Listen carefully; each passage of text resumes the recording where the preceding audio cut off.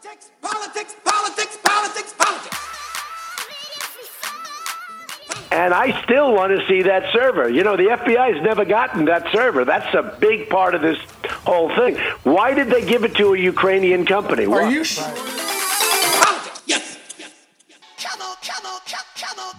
That, of course, is President Donald Trump calling into Fox and Friends this morning, airing his grievances. This is old school, man. And by the way, expect more of this as we head into the 2020 election. But bears pointing out that CrowdStrike is not a Ukrainian company based here in the Bay Area, traded on American stock exchanges, founded by a ex-USSR person, but he came to America when he was like a kid.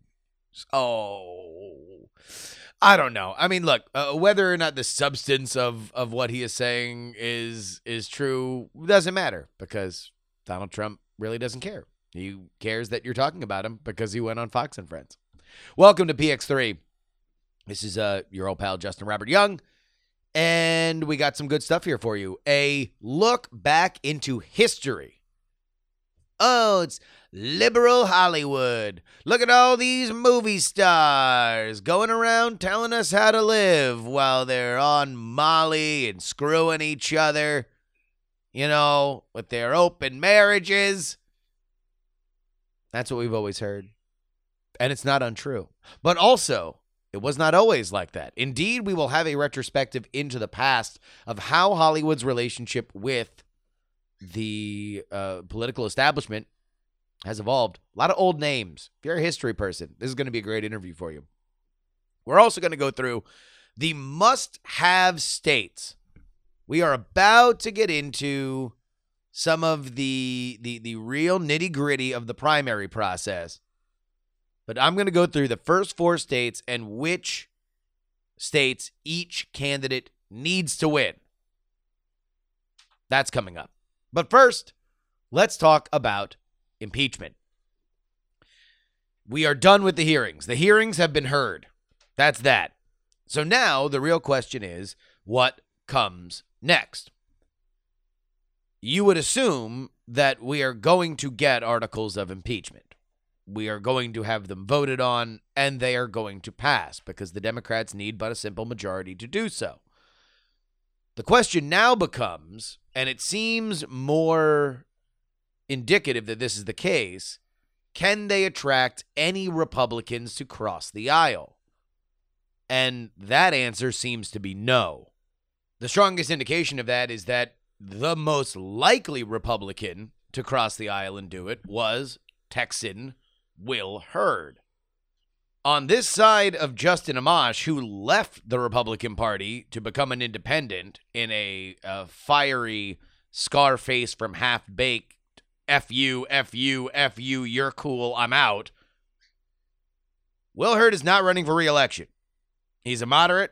All of his questioning on the Intelligence Committee of the witnesses were reasonable and nonpartisan, at least by all accounts, and certainly compared to, you know, the Adam Schiffs on one side and the Jim Jordans on the other. Clowns to the left of me, jokers to the right. But this was what Will Hurd said as hearings wound down yesterday. An impeachable offense should be compelling, overwhelmingly clear, and unambiguous, and it's not something to be rushed or taken lightly. I have not heard evidence proving the president committed bribery or extortion. And although he did say that President Trump saying that he wanted Zelensky to do him a favor was inappropriate, misguided foreign policy, he also criticized Adam Schiff. He said that this was a very partisan process and that he wanted to hear from Rudy Giuliani and Hunter Biden, as well as the whistleblower, in private at least. So the point is this. We are now out of bullets when it comes to Ukraine for the Democrats, and we'll get back to what else they might bring up. But if you can't get a single Republican, then the question becomes, what are we doing? if in the House you can't get a single Republican, where there are more Republicans to pick off, and you can't get a single one, then you're literally just going to send this to the Senate so it can be smothered. Now, you will successfully impeach the president if the theory is that you are going to force all these Republicans to be on the record, then that's fine. But it doesn't seem like, at least to them, they feel like there's a political cost. That might be foolhardy. Maybe they are indeed lemmings falling off the side of the cliff. But for right now, it certainly looks like a loser. And here's something that would not give me a lot of confidence if I were a Democrat pushing for impeachment. You want to make sure that this is the case that you can make. You want clarity on the fact that Ukraine is the reason why we are impeaching and pushing to remove a sitting president of the United States. Again, something that has never happened in the history of the country. We are in unprecedented territory if this is to happen. So what does it say when now it looks like by the time Thanksgiving is wrapped, we are going to get more impeachment hearings, but this time it's going to be about Robert Mueller. Ukraine, Mueller, Mueller, Ukraine, Ukraine, Mueller, Mueller, Ukraine, Ukraine, Mueller, Mueller, Ukraine. ¿Por qué no los dos? At least that seems to be the new strategy for the Democrats, as we are going to hear more testimony related to the Mueller investigation. This centered around whether or not Donald Trump gave false testimony to Mueller. It is going to rely on evidence that was submitted during the Roger Stone trial that led to his convictions, which is this. Apparently, Rick Gates, while testifying in the Stone trial, said that he was in a car with then-candidate Trump when the latter was engaged in a phone call with Roger Stone about the upcoming WikiLeaks disclosures. Federal prosecutor Aaron Zelinsky, no relation to the president of Ukraine, asked Gates what happened after Trump got off the line with Stone. Gates replied he indicated that more information would be coming. House investigators will now want testimony from Gates because of Trump's written testimony. By the way, this is all from the Law and Crime blog. Here is what Donald Trump wrote to Robert Mueller. I spoke by telephone with Roger Stone from time to time during the campaign. I have no recollection of the specifics of any conversations I had with Mr. Stone between June 1st, 2016 and November 8th, 2016. I do not recall discussing WikiLeaks with him. I do not recall being aware of Mr. Stone having discussed WikiLeaks with individuals associated with my campaign, although I was aware that WikiLeaks was the subject of media reporting and campaign-related discussion at the time. This has become an issue because House Democrats are pushing for an expedited ruling on Don McGahn. McGahn. He was a Trump lawyer, and the White House has heretofore been blocking him from testifying. The Democrats want him to testify and are pushing for a ruling, an expedited ruling from the courts to see whether or not it is legal for the White House to block him. If they are able to loose McGahn, then they are going to make him testify in front of the House. But even then, we're going to push on an I do not recall. That's what we're going to push on. Because I just watched a bunch of hearings where a lot of people didn't recall stuff, and then they recalled stuff. So let's say you prove Trump dead to rights on this. He didn't say, I absolutely had no conversations with WikiLeaks. He says, I didn't recall having a conversation with WikiLeaks. So then you can say, oh, I do. I recall it. You're still going to push for impeachment then? I don't know. It just seems like at a certain point, you got to play the hand you're dealt. And if the Democrats are dead set on impeachment, and look, they have the backing of 30 to 40% of the country conservatively, probably more, then you just got to go. Just push on it. I don't see the point of waiting.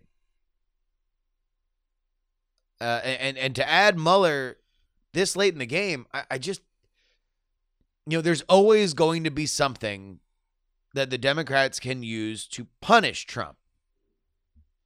Which brings me to this counterintuitive thought. Would it be foolhardy or galaxy brain to push for censure? Now, wait. Before I'm ducking all the rotten produce that's being thrown at me right now by all of the liberal listeners that we have, which is the large majority of this podcast. I'm not saying censure because it's less of an issue. I'm saying censure for this strategic reason. You have an opportunity to end this process on a win or on a loss. Think about it like that. You can end it on a win. Donald Trump is censured. Only one president in history has had that happen before. You still put everybody on the record, but you don't send it to the Senate. You don't make 5 of your 2020 candidates leave Iowa to come be part of something that will be a loss. You deny Donald Trump the ability to say that he is cleared of all charges, acquitted by the Senate, which is not what happens, but he will say that. You deny him that. He gets the scarlet letter, not the I, but the C. It's a deliberate de-escalation. You're going to pay a cost. Rashida Tlaib was not saying we're going to censure the MRFer. But it is a win. And a win in this environment means something.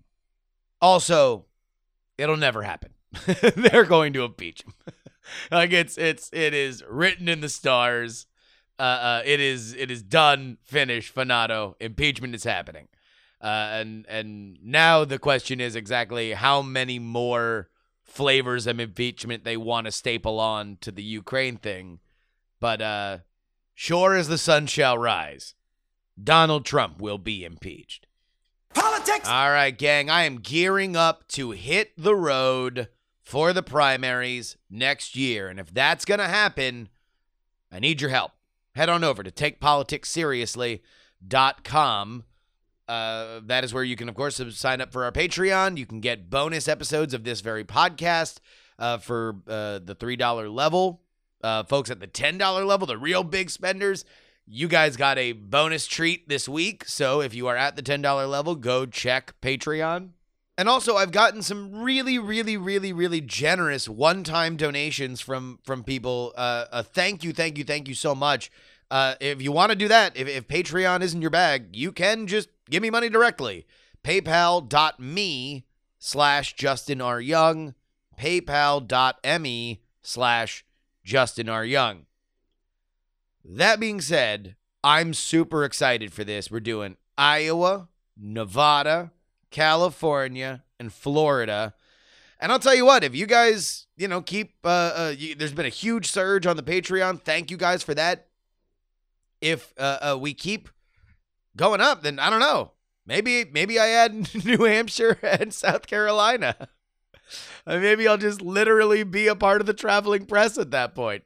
Here's the other thing that I want from you guys. Hit me up on Twitter at Justin R. Young. Email me, theyoungamerican@gmail.com, with what you want from this coverage.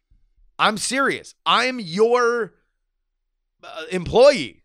So tell me what kind of coverage you want. Do you want me to go interview people at the headquarters? Do you want me to go to the rallies? Do you just want me to hang out in the bars with all the other press so we can, get some off-the-record gossip? Let me know. What kind of stuff do you want? More streams, more podcasts, YouTube videos? whatever. Let me know. I am open to any and all suggestions because you guys are the ones putting me on the road. TakePoliticsSeriously.com and PayPal.me/Justin R. Young. And of course, you can always support me by heading on over to my mailing list. Free political newsletter, freepoliticalnewsletter.com. 5 emails a week, 5 stories a day, and it's mostly gifts. In fact, somebody compared me to the Drudge Report today. It's like, oh, I love the political newsletter because it's like the Drudge Report. To which I would say, number one, there's no House of Filth. I've yet to do a House of Filth link on the Free Political Newsletter, and I write way more than Matthew. Matthew barely writes. Headlines, yes. I write actual copy for like 3 of the stories out of the 5. So I write much more than Matthew does. FreePoliticalNewsletter.com. Politics! Hollywood and politics. That is what we are going to talk about. My guest today is Kathryn Brownell. She is an associate professor of history at Purdue University and the author of Showbiz Politics, Hollywood and American Political Life. You can follow her on Twitter at Kathryn Brownell. That is Kathryn with a Y, Brownell. I would like to welcome Kathryn to the show. Hi, Kathryn. Hi, thank you so much for having me. All right. Now, this is a particular point of interest for me because I've been doing a lot of research recently into the 1960 election and the relationship between John F. Kennedy and Frank Sinatra. The Democratic National Convention happens in LA that year. So I'm very, very interested in the connection between Hollywood and politics in general. So let's see if we can start at the beginning here. Where does any kind of formal connection between Hollywood or the movie industry or the showbiz industry in general begin to find connective tissue with politicians? Well, it really starts in the 1920s when Hollywood becomes this global industry and they become a very powerful entertainment venue. And politicians recognize that moviegoers are voters. And entertainers and studio executives recognize that they need to gain they need to gain political favor for economic interests. And so there's a reason that both sides want to come together. Entertainers want, again, that social prestige, political power, because it can really pad their pocketbooks. Where politicians see that this is a new industry that has shown an enormous potential to connect with new demographics of the public, and that they can really tap into this for political benefit. Now, at that point, at the point of origination, is there any political leaning of Hollywood as a town? Well, actually, in the 1920s, it's the Republican Party that capitalizes on the political interests of Hollywood. Herbert Hoover actually invites Louis B. Mayer to spend the evening in the Lincoln bedroom following the 1928 election, because Louis B. Mayer was very influential in delivering California and teaching Herbert Hoover how to use radio to connect to new demographics during that campaign. And so he tries to bring in the power of entertainment to that election for Herbert Hoover. It's really interesting, though, that Hoover thinks that, yes, that's great that he can help me win California, and, you know, the motion picture industry is a really important component of California politics. But Hoover really kind of dismisses the power of motion pictures. He actually sees it as degrading to the political process. And so he recognizes that, yes, mayor can be someone who's influential, but he's not really a priority for Hoover or for the National Republican Party.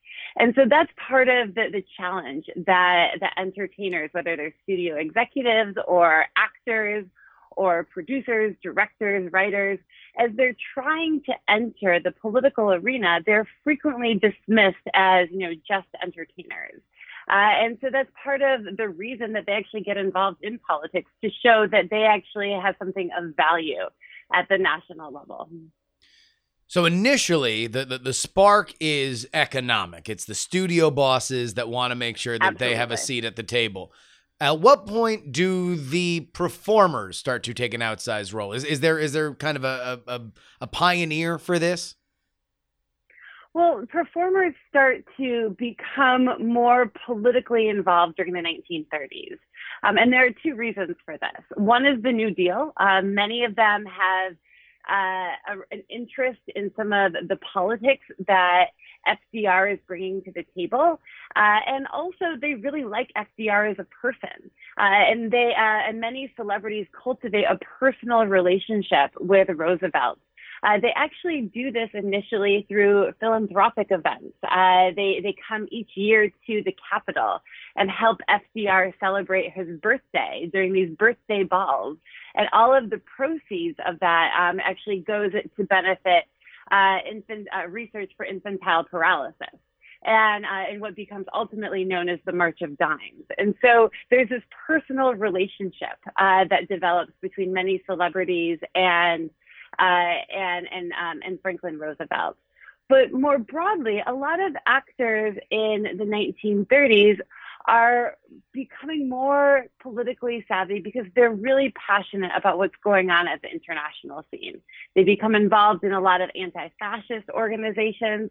They see the danger of fascism and Adolf Hitler in Germany, and they want to encourage this idea of intervention. They see that this is an important issue that Americans should be aware of and perhaps be thinking about how they can become involved in. Now, obviously, you mentioned Hollywood wants to get closer to D.C. They want to get closer to the politicians, but it's a be careful what you wish for situation as the 40s and 50s roll around with the communism scare, right? Exactly. And that's the tension, is that there's this opportunity, again, for economic advancement, to get favorable tax policies, to ward off antitrust investigations. That's what's really driving the studio executives. But for actors, a lot of the motivation is that they might be passionate about a certain issue. But again, that social prestige, getting to know the president is something that matters to them as an individual. It shows that, again, they're more than just an entertainer. But that politics can come back to bite them. And the 1944 election is a great example of how many celebrities become so involved in Roosevelt's reelection campaign, and they are so passionate and they are excited because they see it as the first national election in which they are taken seriously. Yeah. But these same entertainers are at the crux of the investigation about motion pictures as a communist tool, because they are advocating for progressive politics in the 1944 election.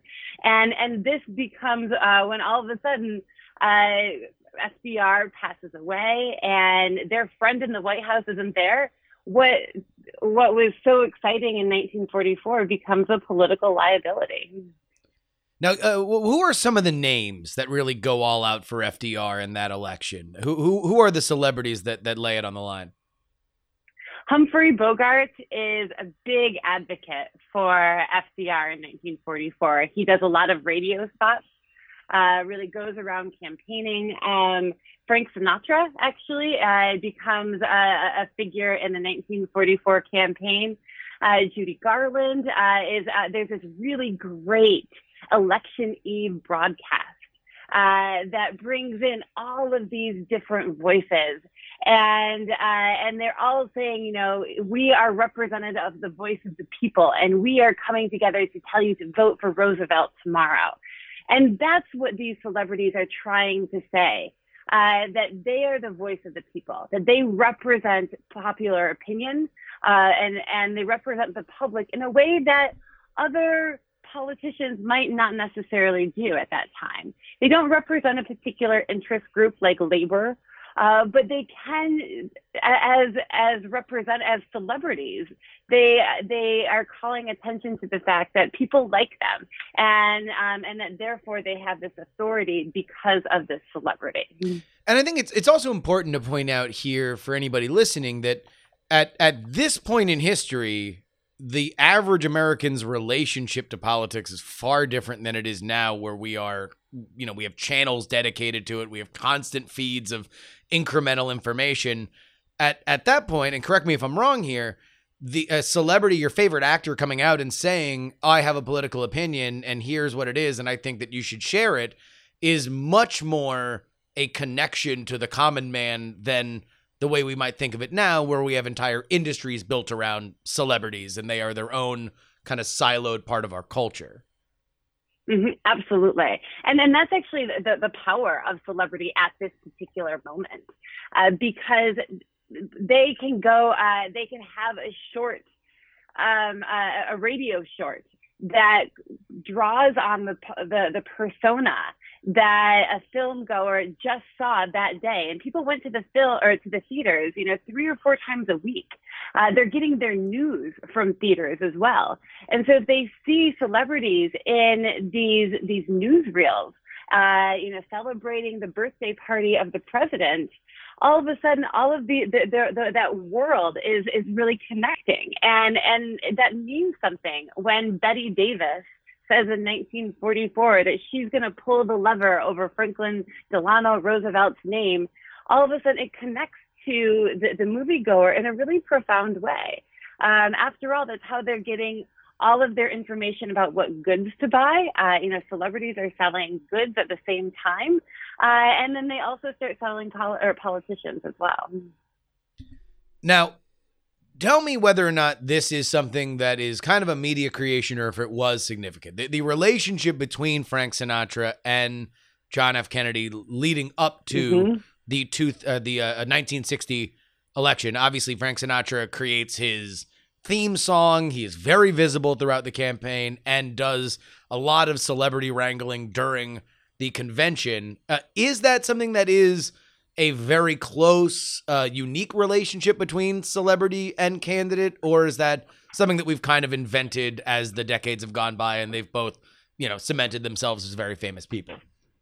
It's a great question. And the 1960 election, I argue, is a very important and transformative moment in the relationship between Hollywood and Washington, in part because of not just because of the relationship between Sinatra and Kennedy, but because of the relationship between Kennedy and Hollywood more broadly. And Sinatra is part of that.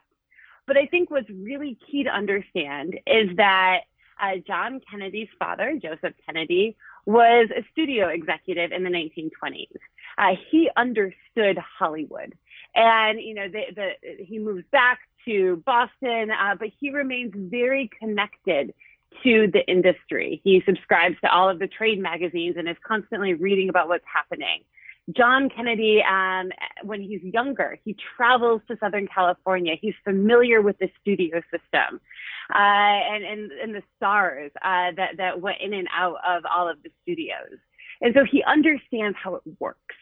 And he uses this to his advantage during the 1960 election, because John Kennedy at this time is kind of known at the national scene as a Massachusetts senator, but he's not one of the most prominent or well-known Democrats. In fact, the most powerful Democrat at this time is Lyndon Johnson. And many people thought that if Lyndon Johnson wanted the presidential nomination in 1960, it would be Lyndon Johnson's for the taking. So John Kennedy, in order to try to stake a claim for that nomination, he has to go outside of the party. He can't wheel and deal inside the Democratic Party. That was his strength. But Kennedy could go outside. And to do that, he had to create this public persona and show that he had a different type of authority. And so he turns himself into a celebrity, creating that same authority that he can represent the people in a way that, Betty Davis said that she could earlier on. And so it's that turning to the tools of celebrity to transform himself into a celebrity, to gain political power, and to assert his political legitimacy. That's what's innovative in the 1960 election. So at that point, JFK sets the mold, right? That this is the thing you need to do. You have to have this direct connection with the people. By that point, he sets the template for running in primaries. You have to press the flesh a lot more. You have to have a public persona. Where do we go from here? Because I feel like post 1960, we begin to enter something that resembles more our modern age of Hollywood and politics. It seems like there are similar relationships in a way that pre-1960, it might seem a little foreign. Mm-hmm. And I think you're right. And one of the things that changes post-1960 is, political values start to change. What people see as driving success starts to change. And this is where interpretation about what happened in 1960 becomes really key. And if you actually look at coverage of Kennedy in the 1960 election and this relationship that he has with Hollywood, it's really controversial. It invokes as much criticism as it does praise and perhaps support. It could have actually even been a liability for him in the 1960 election, because it really fit into this narrative that he was all about style and not about substance. And that's something that Richard Nixon really hammers home in his criticisms of John Kennedy during that campaign. And in fact, celebrity, the celebrity persona of Kennedy, even in the early days of his administration, becomes a criticism. And he actually distances himself from Frank Sinatra by 1962 because of this. However, as people are starting to think about television, as they're starting to grapple with TV's growing authority and presence in American culture more broadly, they're trying to think, what did Kennedy do that was successful in 1960? And overwhelmingly, a narrative develops that, it's his showbiz style. It's his use of TV. That's why he won the 1960 election. And no one believed that narrative more than Richard Nixon. Richard Nixon blamed his loss in 1960, not just on the TV debates, but on television more broadly. And he thought that it was Kennedy's glitz and glamour that won him the presidency. And so as he's grappling with how to revamp his campaign in the 1960s and make his comeback to the national scene, he's thinking, I have to follow in the footsteps of Kennedy. He's also studying Ronald Reagan. So Ronald Reagan at the same time is starting to gain momentum in the Republican Party. And people overwhelmingly are saying, Republican figures are studying what Reagan's doing, and they're saying, it's because he's an actor. That's why he's powerful. So again, ideas about what is valuable and what is powerful, they're shifting at this time. And overwhelmingly, when people are looking at Reagan and they're looking at the memory of the 1960 election, it's that idea of entertainment and celebrity and showbiz politics that's really coming to the surface. Which I think is something fascinating, because when I look at that and you look at really by the X's and O's what Kennedy and Reagan did, it's really, to me, foolhardy to say that it's about celebrity, because really it's about communication. If there's one thing that celebrity and Hollywood is good at, is getting across the message as simply as possible. It's like as simple as looking at a movie poster, okay, our hero has a gun and he's frowning, he's out for revenge, right? You just know that immediately. And that's something that if you really look at the transformation of politics, it's the development of a retail narrative. And once you have to start going out to the public and not just wheeling and dealing at the convention for 72 hours, that becomes more and more necessary. And you're absolutely right. I guess the ultimate culmination of this road is Ronald Reagan in the 80s. Absolutely. But it's interesting, again, thinking about what people are valuing in party politics during the 1960s. Because as you mentioned, this style, it revolves around dramatic changes in party politics. It involves going to the primary trail, using media, bringing in voters, many of them independent voters, into determining who's going to be the presidential nomination. It's a dramatic shift of party politics from an earlier era where it was all behind the scenes, wheeling and dealing. Party bosses had so much authority. And so it's a breakdown of that. And so the shifting ideas about what is going to win elections that comes out in the 1960s, that's really key here. And there are a lot of party documents that I've looked at, especially in the Republican Party, because the Republican Party is studying the TV age, because they think that they've gotten behind with Kennedy's success in 1960, and they're grappling with what can we do to try to win back the White House during the 1960s, and they're studying Ronald Reagan, and they're saying his authority comes not because he's saying anything that's newsworthy, but he's making it worthy of the news. And so, again, really studying that process. And then they're thinking that this is something we need to bring into the Republican Party. And so how are we going to do that? We're going to draw in entertainers. We're going to make people like Ronald Reagan key to how we restructure the party. So Reagan's run, I guess, is a great way for us to kind of hit a touchstone here, that from the point that performers begin to get involved in politics, is it safe to say that from the very beginning to the moment that we are speaking now, that traditionally, or at least by the majority, they have been advocates of liberal causes? That is incorrect. Incorrect. Okay, then please go ahead. I think that the biggest myth about Hollywood is that it's this bastion of liberalism. And it's always been that way. In fact, Hollywood's involvement in politics is very much a bipartisan tradition. It started with the Republican Party. During FDR and his administration, there was overwhelmingly a really great connection that developed between figures like Jack Warner and Humphrey Bogart, as I mentioned, and his administration. But then actually from the mid-1940s throughout the 1950s, there's a really powerful connection that develops between Hollywood Republicans and Dwight Eisenhower's administration.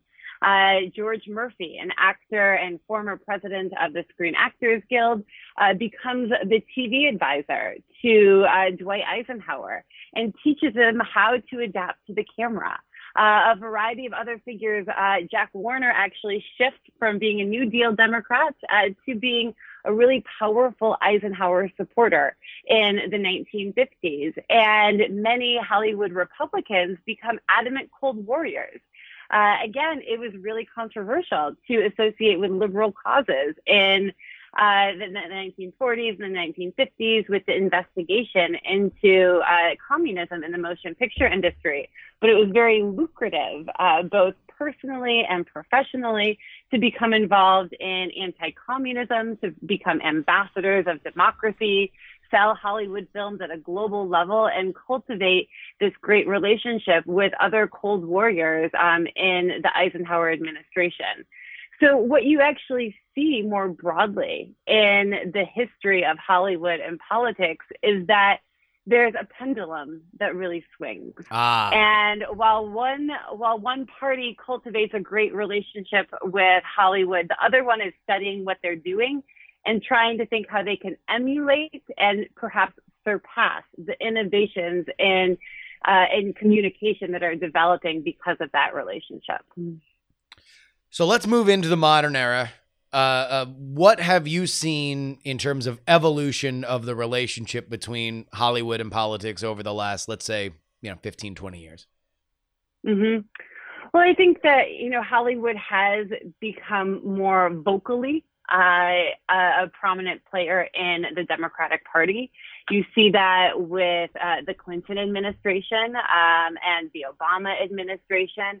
And one of the things that's really key here is you see Hollywood's a key figure in how they fundraise. And that's something that actually goes back to John F. Kennedy. And he created this thing called the President's Club. And that really brought in entertainers to be these headliners for very expensive dinners and galas that would raise money for the very expensive campaigns that resulted because of the collaboration with Hollywood. So I think that that's one of the things that has persisted up until the contemporary period, that Hollywood, especially the Hollywood left, has become a really important fundraising entity for the Democratic Party. I mean, certainly so, right? I mean, if you look at the top fundraisers now, at least the ones that are drawing big checks, the Kamala Harris's and Pete Buttigieg's, they're in LA Absolutely. all the time, right? Exactly. And again, this goes back to the Kennedy administration as well. But that's become even more powerful. And in many ways, I think that's why Hollywood is known as this supporter of left-wing candidates, the Democratic Party, and also, liberal causes as well, because they've been key in fundraising for more liberal issues. This also goes back to civil rights. Hollywood was a key fundraiser in raising money and awareness for civil rights as well. So those ties that you see very prominently on display today, again, are rooted in some of the relationships that go back a half a century. So let's focus on our current president, Donald Trump, obviously a celebrity in his own right, without question, and yet, as he runs, becomes reviled by much of the modern Hollywood left. It becomes cause celebrity itself to trash Donald Trump. John Bon Jovi and Lady Gaga are holding Hillary Clinton's hands aloft at the end of the 2016 election, and yet he wins. So is Donald Trump a sign that celebrity in politics is stronger than ever, or that it's waning? I think that it's both. I think that celebrity in politics is stronger than ever, but celebrity has changed, and the role that celebrities play, who is a celebrity, has become much more democratized over the course of the 20th century.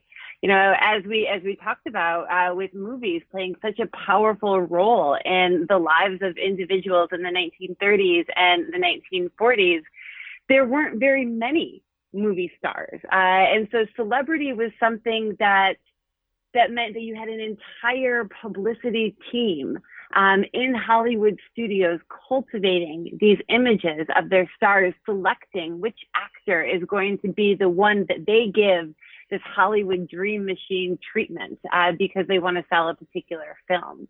The studio system breaks down.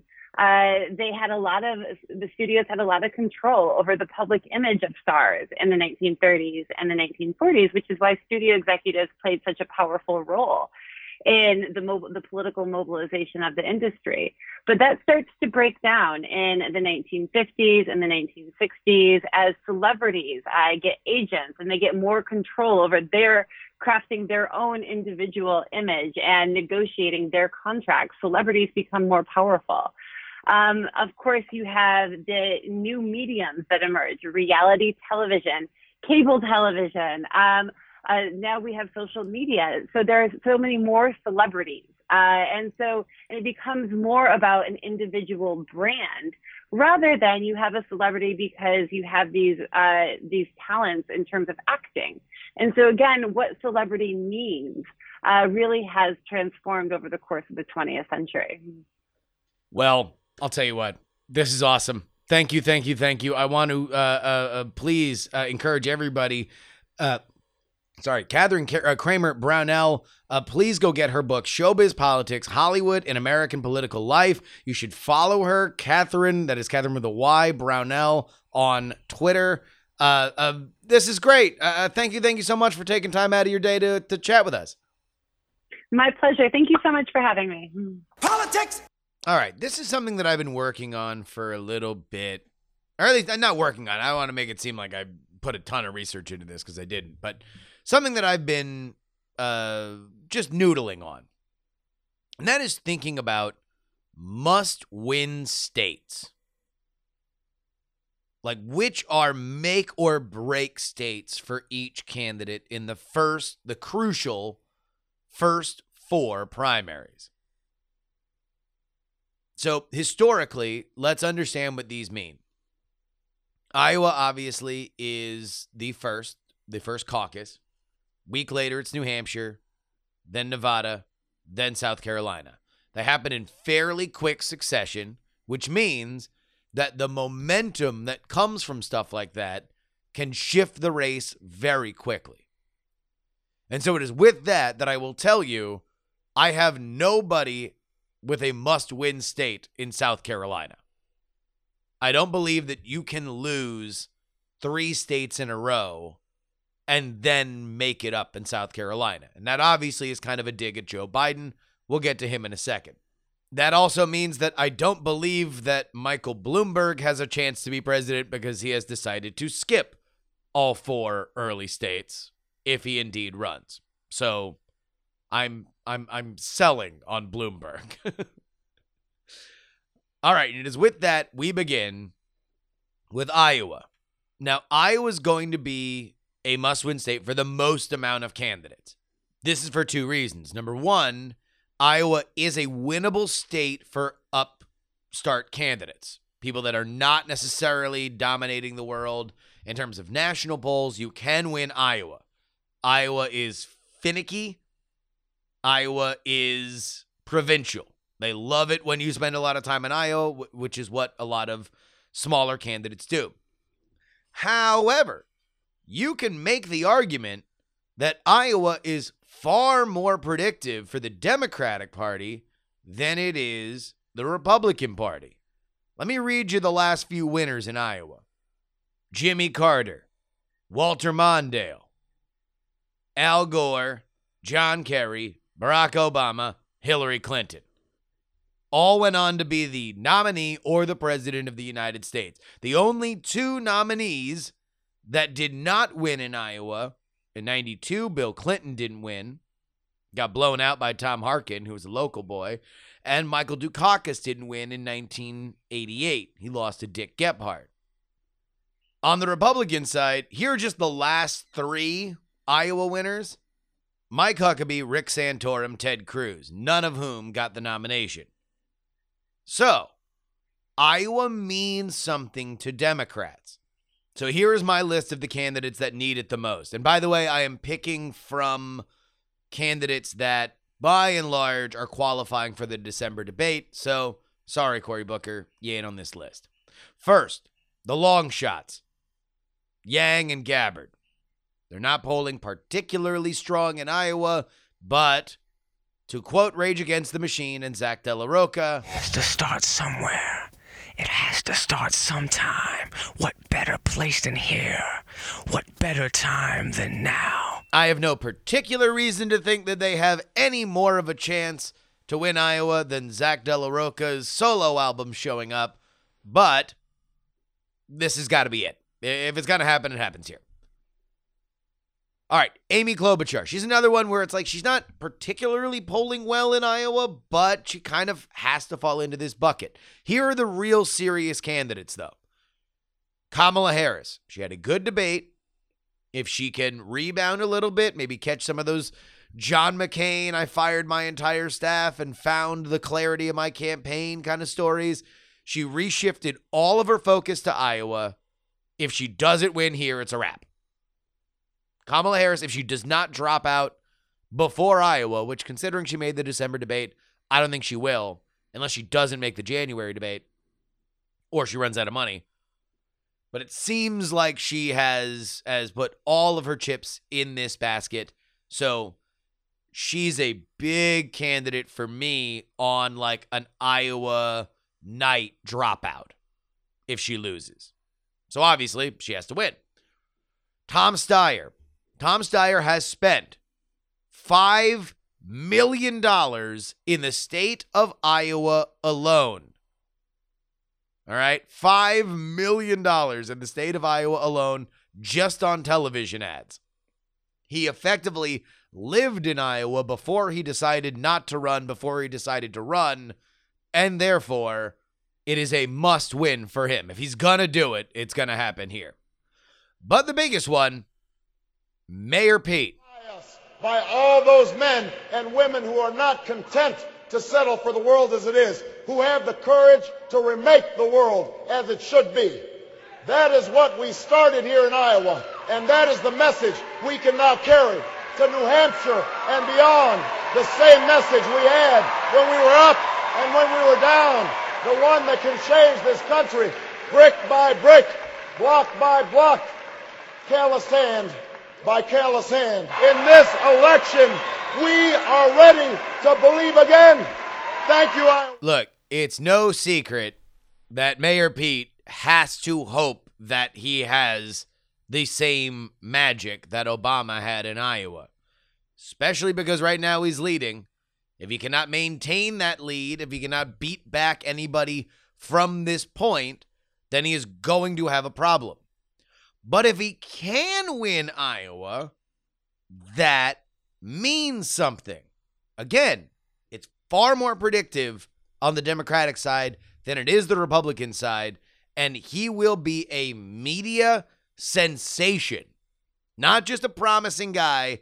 You're going to start to see Mayor Pete inevitability whispers. If he can win Iowa, it's his path to the White House. Not to say he's guaranteed to get there if he does win Iowa, but he's guaranteed to not get there if he doesn't. A week later, New Hampshire. This is where 3 people need to win. Bernie Sanders, Elizabeth Warren, and Deval Patrick. I'm throwing Deval Patrick into here because he's a former governor of Massachusetts. If he wants to microwave his way into this race, it's through New Hampshire. Why Elizabeth Warren? Well, it is my opinion that when it comes to the primaries, if it happens once, it's a thing. If it happens twice, it's a trend. If Elizabeth Warren and Bernie Sanders, both of whom come from the region of New Hampshire, can't win a home state primary, it's going to be a problem. So I will say that this might be where we find out which progressive survives. Only one person can win. You know, if one of them comes really, really close, then maybe. Like if it's like a close first and second. But if Biden wins New Hampshire, I think that is a major problem for Bernie Sanders or Elizabeth Warren. Which brings us to Nevada.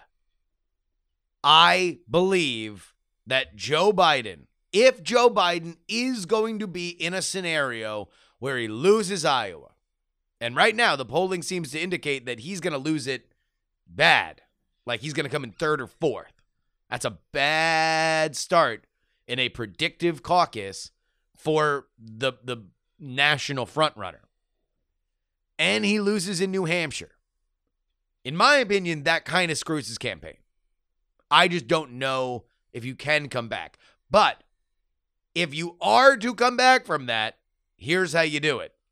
You win back-to-back races. You win a caucus in Nevada. You win a primary in South Carolina. Right now, he is the prohibitive favorite in South Carolina. I think he might win in South Carolina even if he loses all 3 states, but I just don't know if his candidacy is ever the same. Not because he's significantly damaged. It's that somebody else will be significantly stronger. Really, the only way that I could see him coming out of South Carolina strong is if we're like totally randomizing the results in the previous 3. So let's say Mayor Pete blows everybody out in Iowa, and then Warren blows everybody out in New Hampshire, and then Bernie blows everybody out in Nevada, and now Biden blows everybody out in South Carolina, and nobody's really close in the other states. But that's like fan fiction. I can't imagine that happening. So I believe right now Biden is running in the lead in Nevada. His polling averages in Nevada, according to Real Clear Politics, has him up by 9 points. that is trending downward with Sanders and Warren hot on his heels. But I believe that Nevada is a must-win for Joe Biden. I don't think he can get into New Hampshire without a W on his record. Politics! And that'll wrap us up for today and this week. Thank you to everybody who supports us at TakePoliticsSeriously.com. Next week, in this feed, you guys will get the first pre-released episode of my brand new historical series, Raise the Dead, focusing on the 1960 election and the lessons that we didn't learn leading into 2016. I'm super proud of it. I'm very excited for you guys to listen to it. That comes out Tuesday. You guys get a new episode of PX3 of my political content 5 days next week if you're at the $3 level. So head on over there right now. TakePoliticsSeriously.com. I want to thank our Titanic $10 tier, Squids Mixtape, Jaime, Ryan, Adam, Jonathan, D-Laser, Andy, Paul, Mike, and Brad. Thank you guys. Reminder, you can email me, theyoungamerican@gmail.com. Sign up for my newsletter. It's the Free Political Newsletter at freepoliticalnewsletter.com. Until next time, this is your old pal Justin Robert Young reminding you that politics has three names, and some shows talk about politics.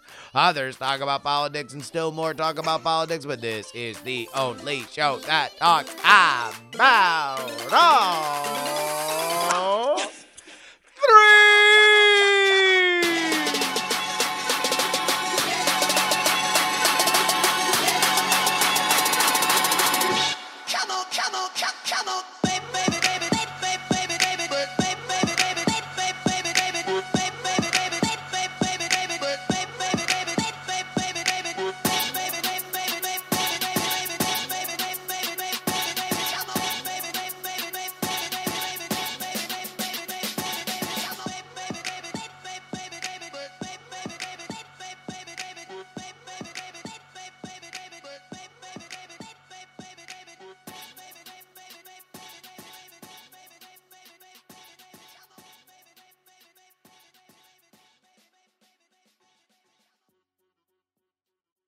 Diamond Club hopes you have enjoyed this program.